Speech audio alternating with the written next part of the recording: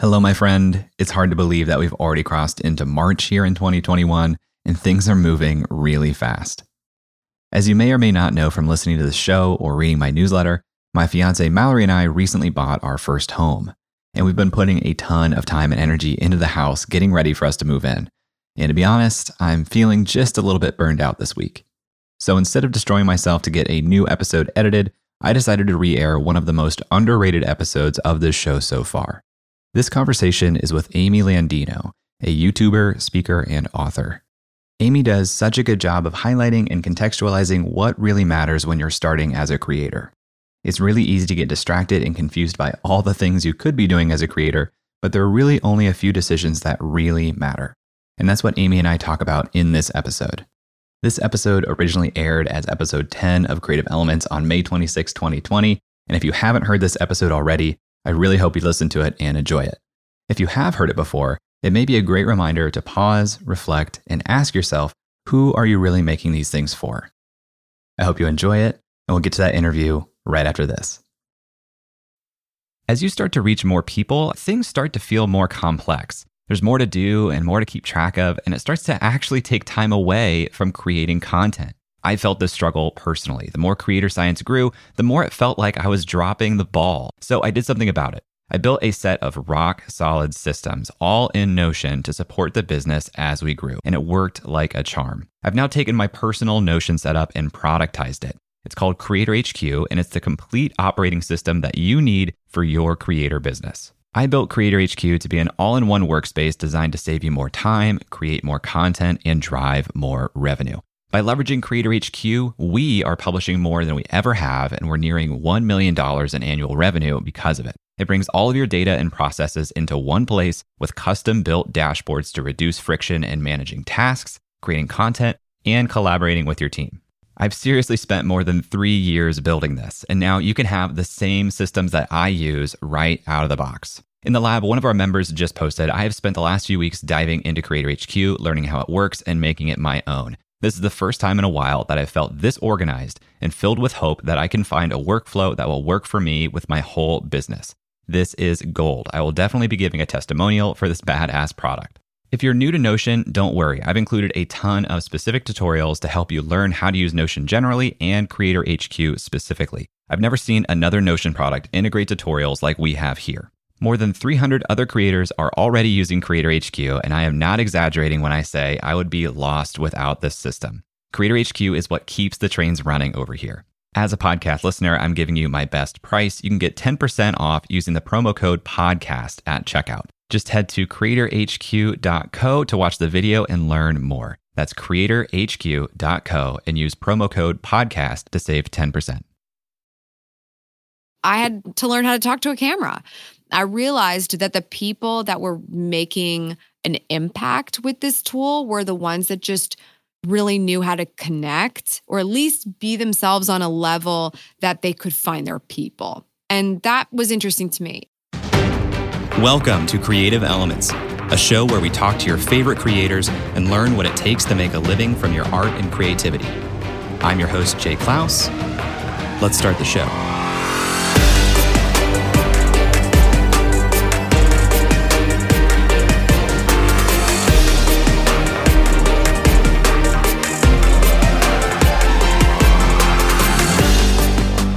Hello, welcome back to another episode of Creative Elements.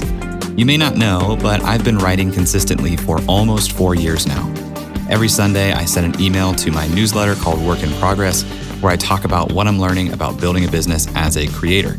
If you aren't on that list yet, I would love for you to go to jklaus.com and subscribe. It sends every Sunday morning to thousands of subscribers like you. And for the first year of that newsletter, I pushed myself to publish every single day. 365 emails over 365 days. I understand email, and I'm starting to understand podcasting too. But one of the fun parts of this show is being able to talk to creators who are leveraging platforms that I haven't even begun to explore. One of those platforms is YouTube. I know that YouTube is a huge opportunity for a creator like me. I'm doing audio, why not do video too? But I just can't get myself to take the leap. But I'm interested in learning more about it and helping you aspiring YouTubers out there to learn the ins and outs too. So today I'm talking with Amy Landino. Amy has been on YouTube for how long? Oh my gosh. It's 14? No, 12 years. 12 years. 12 years. That's a long time for a platform that was created just 15 years ago. Amy's YouTube channel is called Amy TV, and she makes videos to help people go after the life that they want. Good morning, good life. Welcome back to Amy TV, where we come together to help you go after the life you want. Today, I want to talk about the 5 a.m. club. What is the 5 a.m. club? Who the heck cares what a 5 a.m. club is? Well, I'll tell you, it's a fun little club I'm in where I actually don't have to interact with other people like most clubs, which I find to be amazing. We'll get into Amy's wake-up routine a little later in this interview, but as of this recording, Amy has nearly 400,000 YouTube subscribers and more than 23 million views on her videos. She talks about productivity, morning routines, starting a side hustle, and much, much more. And that's not all. She's a speaker with Vayner Speakers, the co-founder of a video production agency, author of the best-selling book Vlog Like a Boss, and in December of 2019, she published her second book, Good Morning, Good Life. Amy is a content machine. Not only has she been publishing to YouTube for 12 years, but she's on Instagram, Twitter, and probably some other platforms that I'm not even aware of yet. So in this episode, we talk about leveraging YouTube, building an audience, and how routine has been at the center of her entire content journey. I'd love to hear your thoughts on this episode as you listen. I think it's a really good one. You can find me on Twitter or Instagram at jklaus. Go ahead, send me a message right now. Let me know you're listening. And now let's talk with Amy.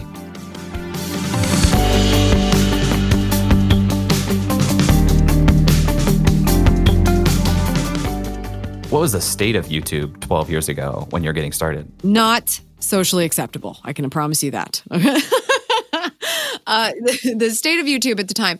I made my first video in 2007 and I didn't even know it existed. It just ended up being like, how do I share video sustainably? And so I found it in that way. I was literally just looking for an easy way to share content because I had discovered video editing shortly before that. So at that time, it was fascinating to me because I was like, wow, people are just taking trips to Target and making them look interesting on video. And I still think that that's true. It's like my version of saying cat videos. It's like, yeah, it's like, that's the state of YouTube. And it still hasn't changed a lot. That's the cadence that has made it such a weird place even to this day. You see a lot more traditional content there, but it's not what YouTube really started as. It's not why YouTube is special. And fortunately, there's still enough of that that's keeping YouTube as successful as it is, even though it's becoming very mainstream. So what type of content were you thinking that you wanted to share? Were you going to Target and trying to make interesting Target videos, or did you have... I did a Target video, 100%. I was like, I need one of those. To me, it was that I was so excited. I'd found a creative outlet for the first time in my life, and it was to make Windows Movie Maker work on my computer, that I was like, okay, I just need stuff to edit. And that's all it became. So I would ask my friends to go out and I would film them being wacky and probably drinking too much, like stuff like that. Just the easy stuff, the easy get to be able to edit together a little project. And then they got bored of that. And so I had to learn how to talk to a camera. I realized that the people that were making an impact with this tool were the ones that just really knew how to connect, or at least be themselves on a level that they could find their people. And that was interesting to me. It took a lot longer to learn that. I can learn how to jump cut, but to learn how to really understand what it meant to communicate when you feel like you're talking to yourself is a special thing. So it sounds like this was more of an outlet and a creative practice than it was some sort of master plan where you're saying, I'm doing this because this is the specific outcome that I want, and I expect this is going to be what gets me there. That was, you're 100% correct. That is absolutely not the approach at the time. I was going to school for political science. I already had a great job in lobbying and fundraising. The decision-making process at that point was, shoot, I have to quit college because I already have the job and nobody's getting a job out of college right now. Like, I'm killing it in that respect. I just didn't get my degree. So that's the real life conversation I was having with myself in 2008. And at a really difficult time, everyone remembers.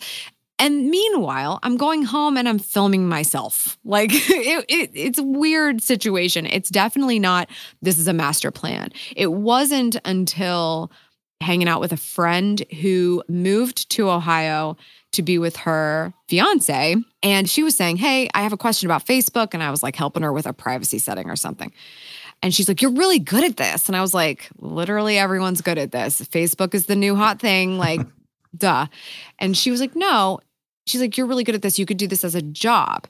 She was from San Diego. She's a freelance graphic designer. Everyone knows that California's further ahead than us for whatever reason. California and New York, they just know what's going on. So California is like, yeah, the local cupcakery is hiring a freelance designer, but they're also hiring a social media manager. That's when I started to understand that not only was I teaching myself a creative thing, I was learning how to grow a community based on really boring moments of my life on YouTube. And that is a social media marketing strategy on some level. So all of this is ultimately what said, oh, cool, I learned something. I'm going to start a social media marketing business. It still wasn't, I'm going to build a YouTube empire at that point. It wasn't. It was just that it just so happened to play a role in what I had learned. At what point did that start to change for you? At what point did you start to say, okay, I feel like I've put in enough practice and learned what it was like to do some of this video stuff. Now I'm going to take it seriously as part of this social media marketing agency. It's a really good question. As soon as I realized that it's very hard to take your business seriously when you work for someone else, you're giving up 40 plus hours, like period. Your mind is committed someplace else. So when I realized this is a thing, I'd been side hustling, I had some clients, I still had my fun little YouTube channel, but YouTube was nothing other than a creative outlet at that point. I was helping businesses with their social media marketing, and I needed to go full time if I wanted it to be full time. And I had to make the jump. And at the end of 2010, I made the jump.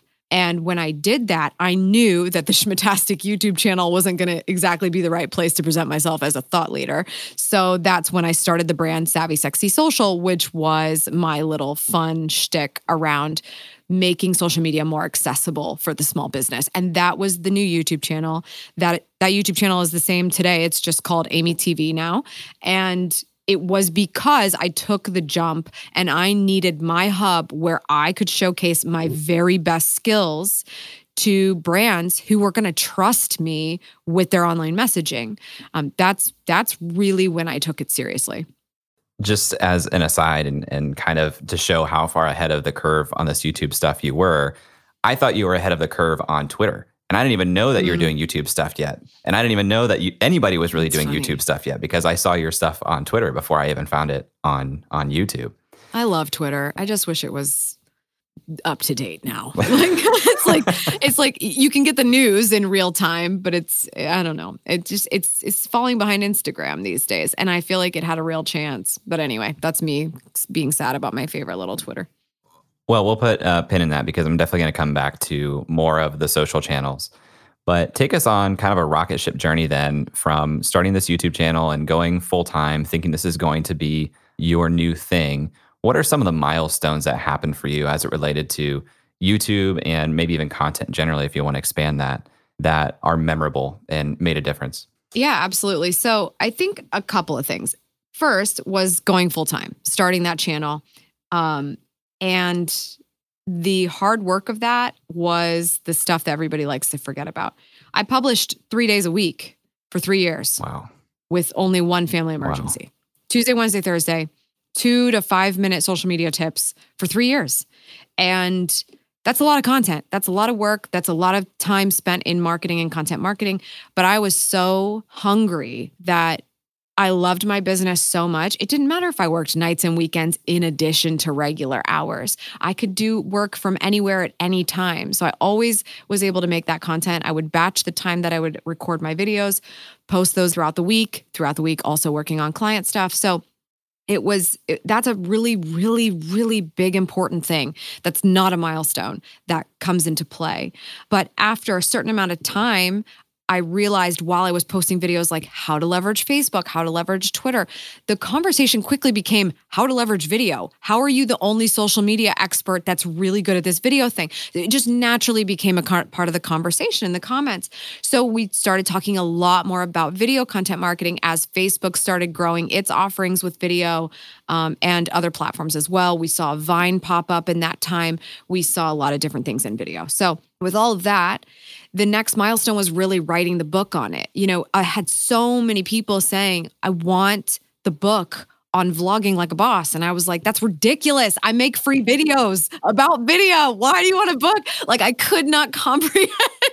Please put this in written word form as opposed to its native form. Right. I was like, you guys are really making this tough on me. But that was probably the most rewarding thing ever. Another in tandem to that was I was starting to be asked to speak. So you're looking at 2013, 2014, people asked me to speak. Why? I don't understand.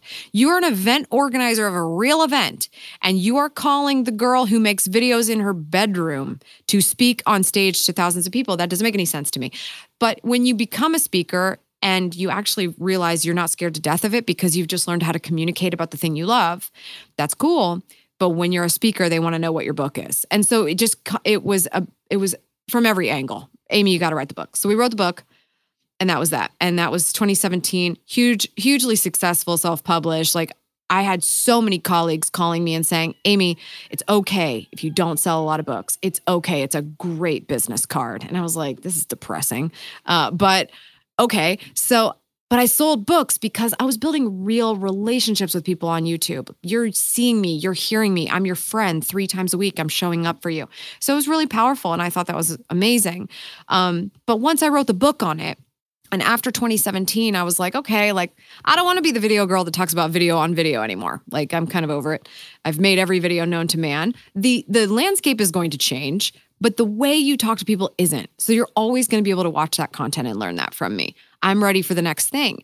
And there were people watching the channel who had no intention ever of making a video or leveraging social media marketing. They just enjoyed me. But the resonating thing in the comments was, Amy, I don't have time. I don't have time to do that. I don't have time for this. I don't have time for that. So naturally in 2018, when it was like, I'm ready for something bigger, people don't have time because they're not making time. They're not making time for the things they care about. So when I decided, you know what, we're changing the name of the channel, we're changing everything we're talking about. This is a totally new page. Again, lots of colleagues. Amy, what are you doing? Why are you pivoting? This is ridiculous. Why'd you change your last name? There's so many things that you're doing wrong. You have so much stock in all these things. And I'm like, no, I'm making real impact. If P. Diddy can change his name from Puff Daddy, then I can change my name. It's fine. Cutting in here to say, when Amy started her YouTube channel, she was using her maiden name, Amy Schmittauer. And that's why her Twitter and Instagram handles are, to this day, Schmittastic. She changed her name to Amy Landino after she married her husband, Vincenzo Landino, in 2017. So I did that, and that was a huge smart move on YouTube, because when you are on YouTube and you are talking about business, it is a very different trajectory than the normal YouTube trajectory, where I'd have no idea what the most subscribed channel is right now. 100 million? I don't know. PewDiePie was the most subscribed for a long time. Jenna Marbles was the most subscribed before that. Like, those are comics. Those are gamers. Those are, music. That's a totally different trajectory than how to build your side hustle into a business. So when you're looking at the top performers in that space, you're talking about Marie Forleo, you're talking about Gary Vaynerchuk. You're not talking about a very high bar. 1 million subscribers is a lot. Tony Robbins, 1 million subscribers. He's massive. Why is this? It's a different trajectory. When we switched gears from a very B2B space to more all-encompassing, go after the life you want, make the time for it, prioritize in the way that's right for you, YouTube was like, game on. And I went from 80,000 subscribers to 100,000 in a month. And then I got to 200,000 in 100 days. And then I hit 300,000 about 4 or 5 months later. So those are the milestones everybody likes to hear about. But there was a lot of things that had to happen. And every last one of them has to do with listening to the audience and finding out what they want. So you said when you made this pivot, you went from 80,000 to 100,000 subscribers, and that was about a year ago. In the 11... That was early 2018. Okay. In the 10-ish years previous to that, building up to that 80,000, when you're posting 3 times a week, every week, what did that growth look like? Was that linear? Was it very slow and then all at once? It was a very horizontal line all the time. I mean, like, that's just real. Not just because it's the way YouTube is programmed. They're looking for mainstream content. They're not looking for business. And that's not 100% true. It's just a matter of how is this topical right now? But that's just real. Everybody thinks they're going to join a platform today. Talk about 10 years ago. Today, they think they're going to join a platform and just get buku. I could have Oprah on my show right now. I'm not going to get buku. Like, I might get like a lot of downloads that day, but it is not going to last. She owns that social equity, not me. I have to shine in different ways. I might get some other stragglers that are like, this girl's actually kind of cool. I might stick around. But the olden days of YouTube where I make a video on my channel and I have Jay on my channel and Jay has me on his channel and we send each other 100,000 subscribers that day, that's over because viewers are smarter now. They want to save their feeds. That's it. Like, you have to understand that when you are starting this, it is a journey. If you have a goal, awesome. You should have a goal. You should know exactly why you're doing what you're doing so you can keep working toward it because you're going to work at it every day. You're going to work at it every day. And sometimes you're going to get 7 views and sometimes you're going to get 100 and 100 is going to be a big day. And if you think about 100 people in your house right now, you'd probably go crazy. But we don't look at 100 as a lot. We look at 100 as a failure. And that sucks because if all you need is 100 people to say they'll pay you 15 grand a year to coach with you, what's wrong with that? That's pretty good if you just got out of a full-time job. After the break, Amy talks about how she would approach joining platforms like YouTube today. If you know me, you know how much I believe in memberships. My membership is the core of my business, and earning an income directly from your audience is one of the most sustainable ways for you to become a professional creator too. So I want to tell you about today's sponsor, Uscreen. Uscreen is a beautiful all-in-one platform that helps content creators earn a living from their videos by unlocking predictable, recurring revenue. You can host private live streams for your members, build an on-demand catalog of premium content, and Uscreen gives you a community hub to interact with your members too. They can access your community from their mobile phone, so your membership is right there in their pocket. With a Uscreen account, you get video hosting, an out-of-the-box website, full payment and subscription management, and plenty of third-party integrations too. And Uscreen makes it easy to get set up. You get access to powerful website themes that are fully brandable with no coding skills required. Uscreen will even provide a dedicated success manager for you. Just about anyone that wants to make money from their content can do it with Uscreen. It's perfect for coaches, authors, influencers, and entrepreneurs in just about any niche. Right now, Uscreen is used by creators in fitness, education, news, kids entertainment, and more. That includes Yoga with Adrian and Creator Now, just to name a couple. Uscreen is the platform for building a video membership site that is great for generating a sustainable income for professional creators. If you create video content for your audience, I highly recommend checking it out. If you're interested in learning more about Uscreen, visit uscreen.link/J. That's uscreen.link/J and let them know that I sent you. This episode is sponsored by BetterHelp. Last year, my wife and I started talking about her joining the business full time.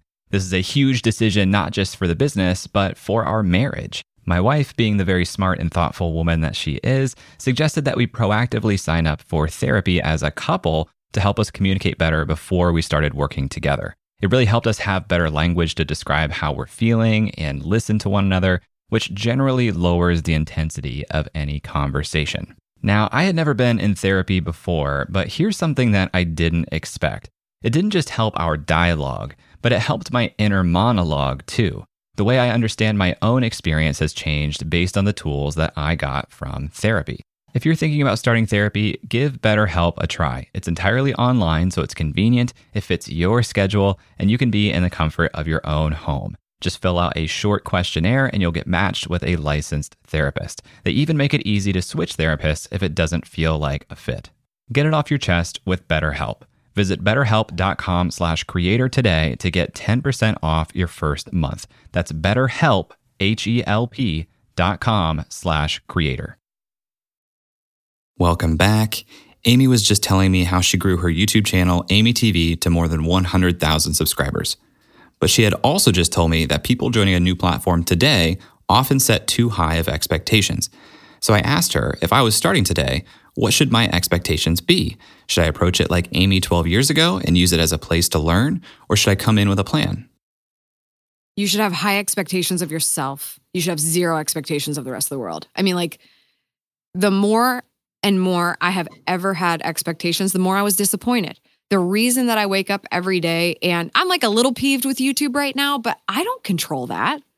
If you focus too much on what you can't control, you'll go insane, especially if you're like, no, this has to work. That girl took a photo just like this on her Instagram. Why isn't it working for me? If you come into it like that, you're just not seeing things clearly. So I've been reasonably good. I'm not perfect, but I've been reasonably good at not having expectations because I just don't think anyone owes me anything. And I'm just hacking. It's just like a constant hackathon to me. It's all psychology and it's a hackathon. Like, okay, in early 2018, we got 1.5 million views on a morning routine video. Well, then the whole world found out they should be doing morning routine videos. And so all of that's falling on deaf ears now. So it's not going to have the same impact. It's a hackathon. Once something just becomes overly done, it's not special anymore. It was special at that time. Okay, great. Now we got to come up with a new special thing. And every time you do something individually, it's special. But you have to look at all of the different things of why a social platform works so that you can figure out how to get the cadence right. How you do a podcast correctly is not the same for YouTube, is not the same for Instagram, is not the same for Twitter. So why are we copying and pasting every time we make one video? Why do we put it everywhere? Exactly the same. Because it's easy. Oh, yeah. That's why. Easy as pie. Yeah, because that's right. Getting attention and getting people to support your brand, your cause, and your next lifetime of a career is easy, right? Well, let's talk about these high expectations that I should have for myself. If I'm Jay Klaus, and I am, I promise, and I've never done anything on YouTube, but I'm saying, you know what? I'm figuring out Twitter. I've got this podcast. It's time for me to attack YouTube. What are the expectations I should have for myself if I'm going to make a legitimate effort at making YouTube a channel for me? Here's how I think of it. When you are on YouTube, you're just like you're sitting right in person, right? You sit down. I want you to just imagine, Jay, that we have a religious Wednesday coffee date. Every Wednesday, you and I get coffee. That is the epicenter of your YouTube channel. You've promised me a coffee date every Wednesday. So I'm looking forward to seeing you next Wednesday. And I'm looking forward to seeing my friend next Wednesday. So I don't need you to reintroduce yourself every single time you meet me for coffee. I should know you by now. But if I don't, and you get straight into the content really quickly, I'm in. I'm interested. I'll ask you your name later, or I'll look it up in the description because I'm back. I'm here. I'm with my friend. He's here every Wednesday. The high expectations are that if you want people to remember you, you show up when you say you're going to show up. That is that's like Wayne Gretzky or whatever, right? It's a lot of everything, but it's definitely YouTube because people genuinely feel such a connection to you, even if it's just 7 people. They feel a connection. You taught them something. You gave them some food for thought. You were there for them. You keep that consistent because that one video isn't going to accomplish that for you. One video could be a great start, but when they can start binging your stuff, because man, that was way better than I anticipated, that's where things get really interesting. And we talk about binging a lot now because of Netflix, but YouTube was the original binge fest for my audience. I can tell you that. And people hear this advice of consistency, and so they say, you know what, I'm going to do it. And they do it for a month, 2 months, 3 months, and they've got that horizontal growth line. So if I'm going into this, is there a time period where I should think, okay, let me make this a 6-month experiment or 12-month experiment? When should I actually say I've tried consistency long enough? It's so hard to put a cap on it because I know you're not going to see anything in 6 months. But if you do, here's what's amazing. Have you guys ever heard of like when someone gets on Good Morning America and they didn't know it, but they got featured in some PR girl's list of things you got to buy for the new school year? Yeah. And their website shuts down? Yeah. Because nobody knew. And it was like, maybe somebody should have called. But also we don't have that much product. What are you going to do if you get the hockey stick? What are you going to do when you get a vertical line? Are you going to be able to sustain it? And also, are you going to be okay with the audience that's hanging with you, even though it's not the same amount of impact that that thing had? Are you still going to be there for that group? To me, it's not a 6-month deal, because now, I guess I should put it a couple different ways because social is so different now, but maybe it's not going to be YouTube for longer than 6 months, but that's where you started the conversation. And suddenly TikTok is the absolute best place for you to have this conversation now, because it turns out you didn't need more than 15 seconds. Okay. Well, have you built a relationship or any clout to say, like, guys, let's go hang out on TikTok? I just found out a way better way to do this. You've got to be all in for the conversation forever. Like, forever is a long time, but like pretty much forever. If this is a reverse engineering of a business plan and you need people to be buying your product or thinking about your brand, you need to be there for the conversation indefinitely. So for now, if that's YouTube, great. You're going to need to stick with it indefinitely until, for whatever reason, there ends up being a better content plan. But there's no doubt about it. It's not going to happen in 6 months. It's not going to happen in a year, but something will happen in that time. You have to be willing to measure all the things. For me, when I was making 3 videos a week for 3 years, I can't even tell you how many views I was really getting because I wasn't looking at that. If I had business, it was successful. If I had new clients, it was successful. If I had people buying information products from me, it was successful. So I didn't need to worry about how many views I was getting because I was getting conversion where I needed it. So what you measure for what that success is very important, because if this is about going viral, It's going to be tough. Have fun. Like, not interested. Yeah. When we come back, we dive deeper into how Amy thinks about building an audience right after this. This episode is sponsored by Podcast Movement. For the past decade, Podcast Movement has organized the world's largest gathering of podcasters, featuring thousands of attendees, hundreds of breakout sessions, panels, and workshops, plus the largest trade show in podcasting. Podcast Movement helps podcasters of all experience levels create, grow, and profit from their show. It's suitable for beginners, but you'll also have the opportunity to meet some of the biggest names in the industry. I've been to several Podcast Movement events, and not only is the programming incredible, but the culture and vibe are incredible too. It attracts thoughtful, empathetic, and collaborative people, which makes sense when you think about the medium of podcasting. Podcast Movement hosts 2 events per year. The first just wrapped up, but their flagship conference is happening August 19th through the 22nd in Washington, D.C. Attendees have the freedom to choose their own adventure across several different stages throughout the 4-day event, not to mention dozens of amazing networking events, parties, and the expo hall floor.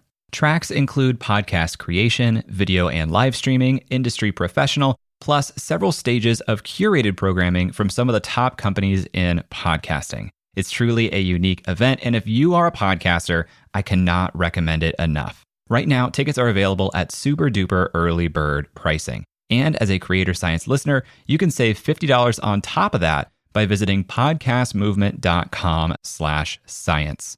That's podcastmovement.com/science. Welcome back to Creative Elements and my conversation with Amy Landino. We're going to talk to Amy about the nuts and bolts of building an audience here in a second. But every now and then on this show, we have a louder for the people in the back type moment. And we've had a couple of these in this conversation with Amy that I want to call out. First was going full-time, starting that channel. And the hard work of that was the stuff that everybody likes to forget about. I published 3 days a week for 3 years. Wow. With only one family emergency. Wow. Tuesday, Wednesday, Thursday, 2 to 5 minute social media tips for 3 years. You've got to be all in for the conversation forever. Like, forever is a long time, but like pretty much forever. If this is a reverse engineering of a business plan and you need people to be buying your product or thinking about your brand, you need to be there for the conversation indefinitely. So there are 2 things Amy is talking about here. First, and most obviously, is the idea of routine. People will talk about consistency, and Amy is talking about that too. But when you go beyond consistency and into routine, something you can rely on, something other people can rely on, and something that makes decision-making easy because it's automated, that's a different level. And Amy had built a routine of publishing a video 3 days a week for 3 years.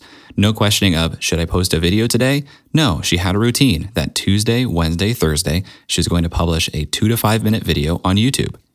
And she made a second point that I wanted to highlight as well when she said, if this is reverse engineering of a business plan, you need to be there for the conversation indefinitely.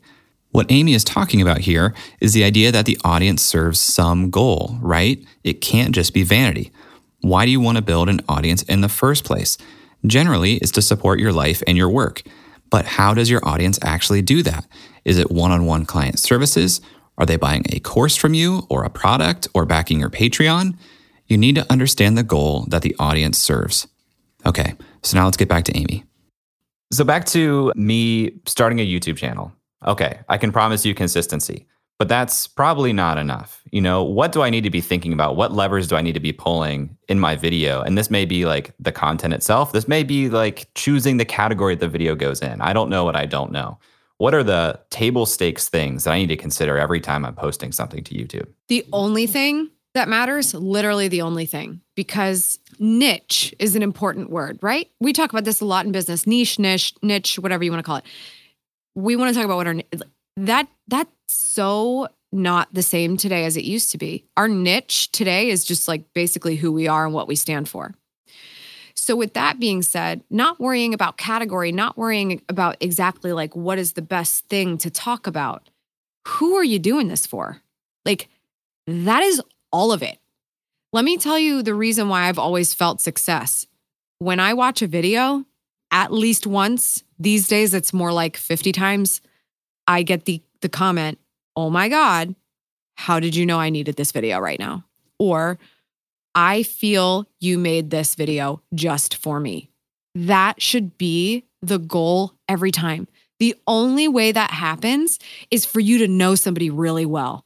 And Jay, if I've been going to coffee with you every Wednesday for a long time, you get to know each other. You may not know each other very well on that first trip, maybe not the second one. But as you continue to find out, okay, I posted something, let's see what happens. Nothing. Okay, well, that's a start. We got nothing. The next time you get a couple comments, they probably have question marks on the end. What do the questions have to say? What loops did you not close? That's not only fodder for content next time, you're learning what they're thinking about. The more you learn about what people are thinking about, psychology, hacking, you're starting to understand these people so well that I don't look at the lens of a camera. I talk to a woman named Charlotte. I know her very well, and it's who I talk to in everything I do because she believes in going after the life that she wants, and that's what we talk about. And I talk about anything that would apply in her life in that capacity. Now, I have lots of people named Joe in their 50s that are not Charlotte, okay? And they watch. We're not making for Joe. No, not making it for Joe. But every once in a while, Joe's stoked about a video. Cool. That's the reason why content works is because you do it for the core and then it ripples out. Shareable stuff is shareable for everybody. And if it just so happened to be great for Joe's day because it struck a chord that's going on in his life, that's awesome. He might come back to the channel and go, well, none of this other stuff makes sense to me, but that was really good. He's going to think about a Charlotte in his life that should maybe watch the channel. That's the most important thing in the world. The best creators know who they're talking to. They know the type of humor they'd like. They know the amount of curse words that would make sense. They know the video titles that are going to get their attention. They know the season that they're in right now. We're all in the same season, ironically, at this very moment. This is super interesting, and it's why there's the same word in every single email, blog post, video, everywhere right now, because we know what season everyone's in at the moment. It's knowing that person so that when you show up, you don't sound like you didn't do your homework that day or that you don't care about the person and aren't even genuinely curious about them. I think genuine curiosity and having the audacity to say, I know exactly who my person is. There's one type of client that would buy my service that would be the best client ever. Those are the people we're looking for. Those are the people we make videos for. And therefore, we can find them every single time. They'll find us. They will gravitate toward us. And we're going to help other people in the process.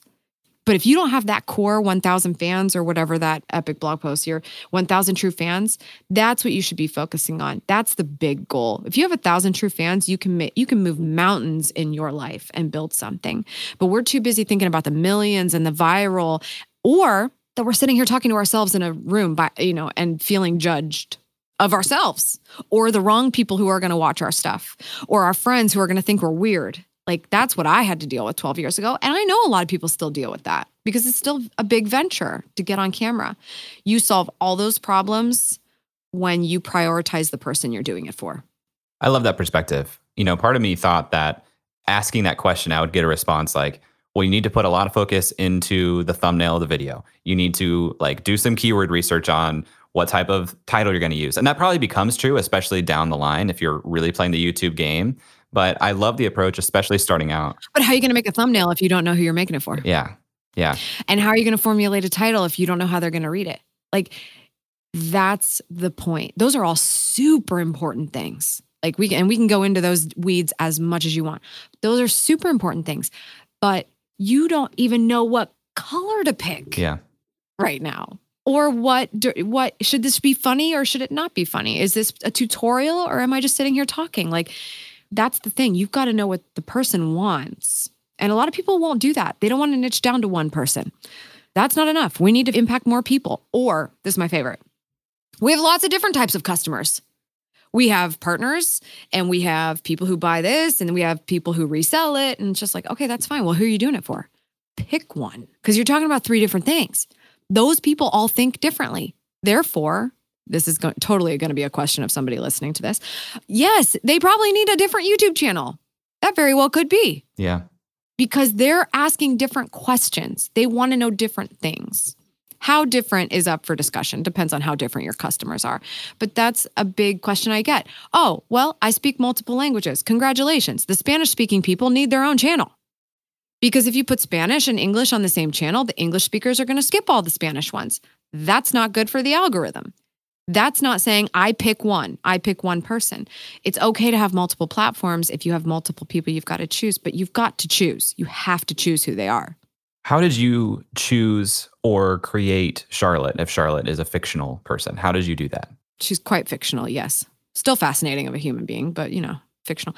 I honestly, it had a lot to do with, you start with where you are.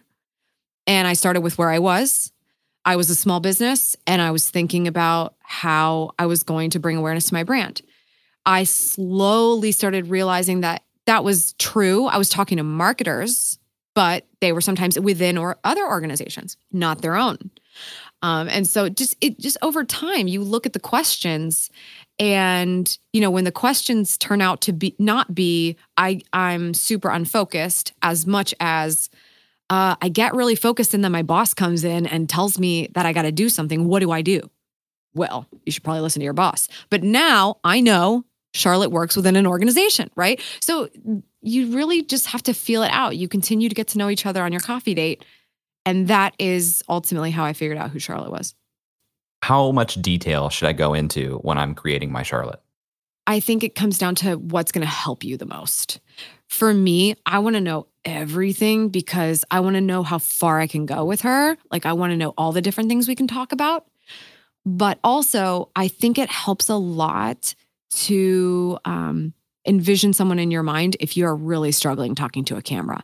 At the beginning stages of filming, it's hard because you're sitting here and you're like, I feel ridiculous. Or, you think about who's going to watch it that's not that person. If you can't stay focused on here's a great example. What if your phone was going off the entire time you're sitting down for coffee with Charlotte?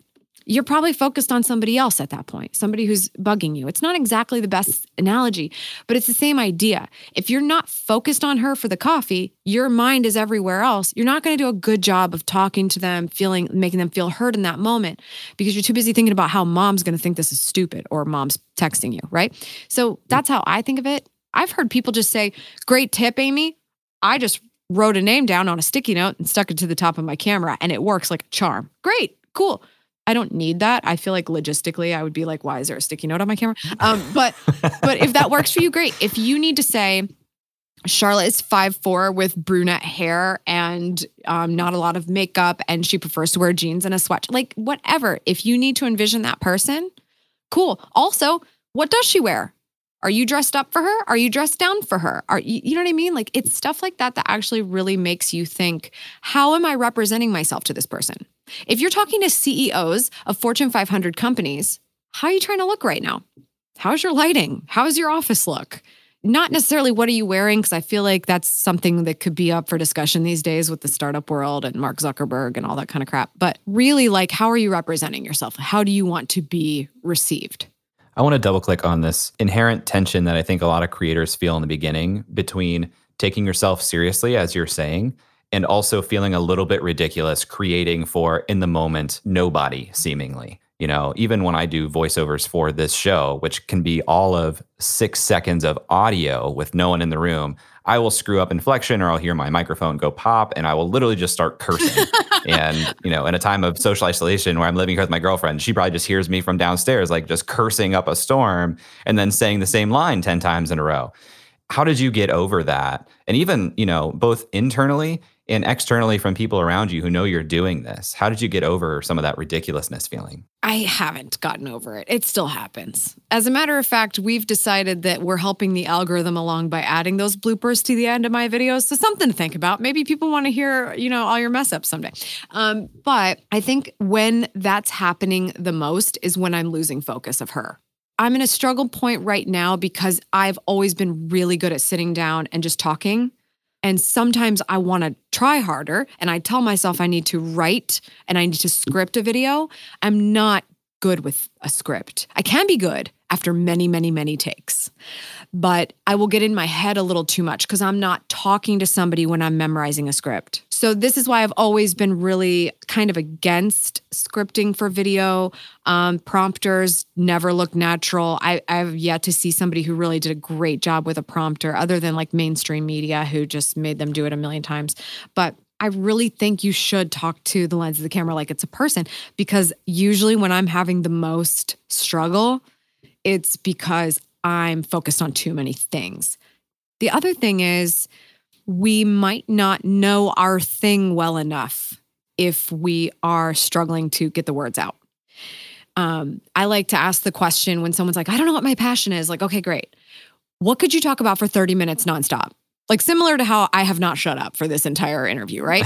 Like I'm not reading from a script. Like what could you talk about for 30 minutes nonstop and feel energized by it? Even if somebody didn't want to hear that for 30 minutes, like what is that thing? Because I think that's when you know you're hitting your stride, is when you're not forcing yourself to talk about something you don't know. This is really great for making sure nobody becomes thought leaders in things that they're actually not thought leaders on. Like just because you think being an entrepreneurship coach right now is a great idea, maybe don't do it if you have no idea anything about entrepreneurship. Like that's probably not wise, right? Yeah. If you are struggling to get the words and advice out, it's probably because it's not authentic and you have no idea what you're talking about. Like, just be self-aware. Just be self-aware about it. And I do think the mess ups tend to happen more often when we genuinely don't know what to say. And we're trying to pull them from a place that's more scripted, more prepped, and not who we are. I want to pause for a moment and really underscore what Amy was talking about with Charlotte. This is one of those pieces of advice I've heard a bunch of times, but never really listened to like I should. And maybe you're in the same boat. The way Amy talks about Charlotte is as if she is a living, breathing person. She's someone that I can visualize as she's talking about her. And that's the way that it should be. These personas for your audience or for your customers can be really powerful. How would you talk to this person? And this isn't limited to creators. Trader Joe's describes its target customer as an unemployed college professor who drives a very, very used Volvo. That's vivid, it's specific, and it's useful. Okay, now that we've zoomed in, let's zoom out and go beyond YouTube to other social platforms. I want to expand the scope of discussion here a little bit. There are a lot of listeners of the show who are, they've been making things, whether it's art or whether it's, content, maybe, but a lot of them are also just working with clients right now, and they're realizing I want to get off this hamster wheel. And I think the way to do that is to build a brand around myself or a brand around my work. And they're not on these channels, at least not intentionally.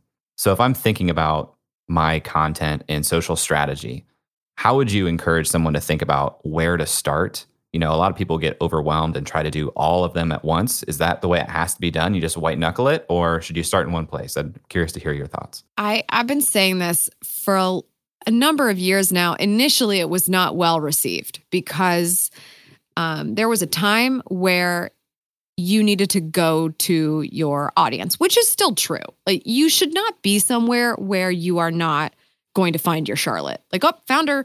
I know exactly who she is. She hangs out on TikTok a lot. No thanks. Like, okay, well, that sucks. So, I mean, there's going to be a fundamental issue there. But I've been saying this for a while. Like, I really think it doesn't make any sense to, at one point in time, it was, you got to be on Facebook, you got to be on Twitter, you've got to be on LinkedIn. You should host your videos on YouTube, figure that out if you can. And then Instagram was starting to come up. That's ridiculous. That is so hard, even for a huge company to do. Like, let's be honest, because if you're a huge company, Twitter is probably going to be more customer service than anything. It's a totally different strategy, totally different department. And yet social media has to play a role in it. So to me, I think it's been the case for a while that you should be going to where your audience is, but you should crush it at one thing before you are worried about 50 things, which is why I still have not done a single TikTok, because my team is all about it. My team is so ready for me to do some TikTok action. And I think I could be great. But until I know I'm going to show up for coffee on a regular TikTok basis, which is a lot, like, I'm not there yet. And I think that that's a missed opportunity. But with those missed opportunities, we're not sitting on our hands. We're doing the other things that we do really, really well. And if we start dropping the ball on the things we do really, really well, why the heck does it matter if we went to that other platform? Because ultimately, you're still spreading yourself way too thin, because you're still trying to do the other thing really, really well. And you're trying to learn a new platform. And all the other things you still refuse to quit. So I just think you have to pick one. They're also super different platforms, right? Like, it's easy for me to show up for coffee on a podcast. I would dread coffee on YouTube. Like, that's just a lot harder for me to get excited about and to show up every week and do. There'd be a lot of time in the week where I'm thinking to myself, I know I need to be doing this. I've made a commitment to do this, but I don't want to do that. And maybe that's a signal that let's just double down on the coffees on the podcast. 100%. And you bring up an amazing point. You just didn't say the word. Shoulding all over yourself. When we say, I should be on YouTube because it's content, it's social, and search all in one platform. Yeah, sure, you should. But with what resources? So you're just going to show up there and take up space on the platform for what? You're not going to see anything if you're not taking it seriously.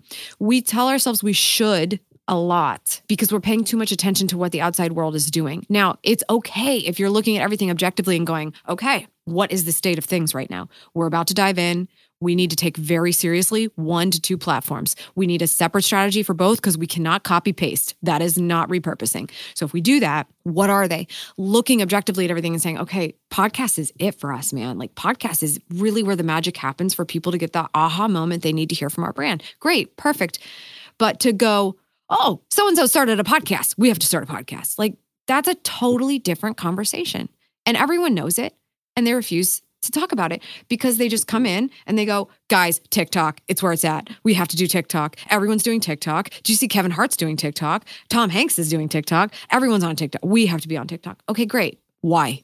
Like, what are we going to do that's going to be valuable for our person in these 15-second funny videos that don't really convert anything unless you happen to be holding a product in them, which I don't think that they've necessarily killed TikTok yet with sponsorships, but it'll happen. And why? What are we going to accomplish? What is going to make this shareable? What is going to make this fascinating? What is going to make this make people love us? It's an important question to ask. It can't just be what everybody's doing. It must be hot. In December of 2019, Amy took her knack for routine a step further by publishing her book, Good Morning, Good Life: 5 Simple Habits to Master Your Mornings and Upgrade Your Life. So naturally, I wanted to hear about her own routines besides making videos. Yeah, I just heard like so many people eye roll just now. So I just want to like clarify, like, loud eyes on this show. Loud eye rolls, guys. Here's the thing. I think the magic of the routine for me is that when I found out, I couldn't unknow it. Like, you know how you probably started your business based on this, right? Oh my gosh, I'm really good at that. You can't unknow that. And when you're an action taker, things happen with that. There are lots of people who can't unknow something and don't do something about it. So that's something to analyze there. But where I find it becomes difficult in this business and probably any business is there's so many shiny objects, much like the last conversation we had. The only way for me to stay focused, and I don't want to say stay the course. It's not stay the course. You need to be really aware of when things change and context changes. But if you want a successful YouTube channel, you're going to have to stay some kind of a course for a long time. In order to do that, you really have to not beat yourself up with decisions. And I've just learned that the more decisions you have to make throughout the day, the more likely your day could go to complete crap. So for me, starting the day on my terms, doing XYZ things that I have learned over time have helped me get the clarity and the start that I need to be able to own the rest of the stuff that's on my plate, has limited the decision of what I'm going to do tomorrow. What time am I going to wake up? Am I going to get a workout in? Am I going to do these things? What am I going to wear? You are making the most ridiculously stupid decisions first thing in the morning. And then later, you need to make critical decisions for your business and for your clients. It doesn't add up. It doesn't add up to success. You question yourself too much and you beat yourself down. So the morning routine for me is not because I'm a morning person. It's because I figured out and I couldn't unknow how productive I can be when everyone else is still asleep. And still in 2020, after 8 million, potentially billion blog posts about successful people waking up early in the morning to do things, people still don't do it. Let's say that I'm totally bought in and I want to build these routines for myself and I want to have this coffee date for my content. I have all these plans in place. And one week things go sideways and the plan goes out the window. What happens? Do I give up on it? Should I give myself like some grace? How do you think about that? Does it ever happen to Amy? You have to give yourself grace. Are you kidding? Yeah, it happens every day still. I mean, like you've got to go through those moments. But the other thing is that there's someone that's going to quit this podcast and go, sweet, I'm waking up at 5 a.m. tomorrow, just like Amy said I should. And then you're shooting all over yourself. You don't actually know that 5 a.m. is the right time for you. You should and I'm saying should again, but you should go through that and figure out like, okay, that sucked. I didn't enjoy that. I didn't make the most of it. I never want to do that again. Great. Self-awareness, no problem. 6 o'clock could be good. If 6 o'clock works for you, then cool. Also, there's lots of people who work like late. There are night owls. I'm not a night owl. I wish I could say I'm a night owl so I wouldn't have to do this morning routine thing. I am so not productive around dinner time. I just want to eat and veg out. I'm not going to get anything done at night, period. So being aware of that is fine. If you're the type that's going to work till 3 a.m. and you're stoked about that, do it. But then sleep for 7 hours and then wake up and then start the day on your terms still. Don't check your email right away. Don't rush to the shower to roll out of your house as fast as possible and commute somewhere. That's not safe. Like you still can start the day on your terms no matter when your morning is. So try it and then try something else and then keep trying something until you find the actual routine, which becomes a ritual because you do it regularly. Once you've figured out what works for you, and that's when the magic happens because you're no longer making the decision anymore. This is just how it is. This is how we do things. And then the important decisions get made in a much more level-headed capacity. How do you think about resilience as it comes to these routines that you're building? An example that comes to mind for me is I've been writing weekly for 3 years, and still often I end up conceptualizing and writing that piece the day before it actually ships. When things go sideways, that's a bad time for that coffee date I was supposed to have that day. How far ahead do you think about planning and, delivering on the promise that you're making now that you have this content machine that you've been running for years? Yeah, it's different now than it used to be. I mean, and also it needs to be the same. It needs to be similar because I don't know what it is. It's like some kind of weird magic or something, but when I know I'm creating something really, really good, it's usually something I figured out 48 hours before it's got to come out or less. And it's like, bang it out, get it done. This is going to be awesome. And then the audience, it's like, there's this alignment moment that's amazing. And it usually happens like that. A traditional YouTuber is like, sick, let's do that video. And then they ship it as soon as it's done. In a media company world, that doesn't work very well. We have partners, we have sponsors. And so we have to come up with ideas. We have to work with them on ideas. So there's a balance. There's these like super fun creative moments you get to have so that you don't lose that in yourself, which is really important. And then there's the more like pillar content that's tried and true and really good. And we're going to do it in advance because we have to get the partner's approval on it in advance, and then we schedule it accordingly. In addition to making sure all those things line up with the promised coffee date. So there's a significant balance, and that's what happens when you take your part-time passion and turn it into full-time freedom. I'm still passionate about my video and my work, but in order for it to be freedom that I can rely on, there are some rules I got to abide by. If I want to work with partners, this is how it works. If I want to do these other things, this is how it works. Like, you just got to build the machine to figure out how it works. But you also have to continue to stay tuned to yourself so you don't lose that creativity.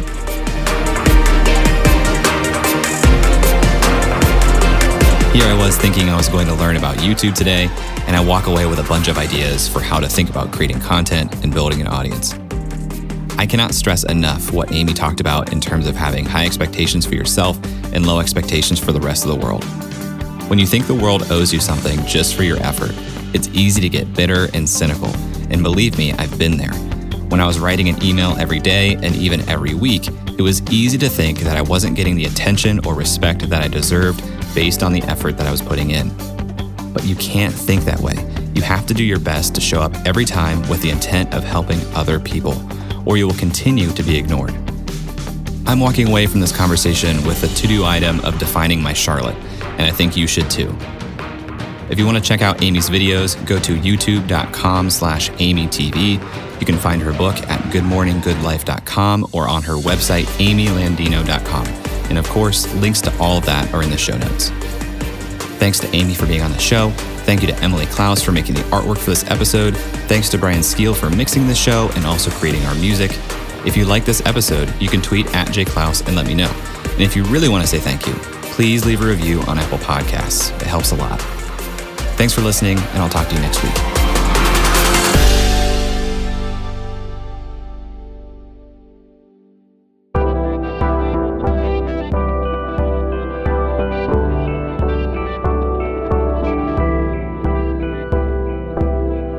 The Podglomerate, a sonic universe.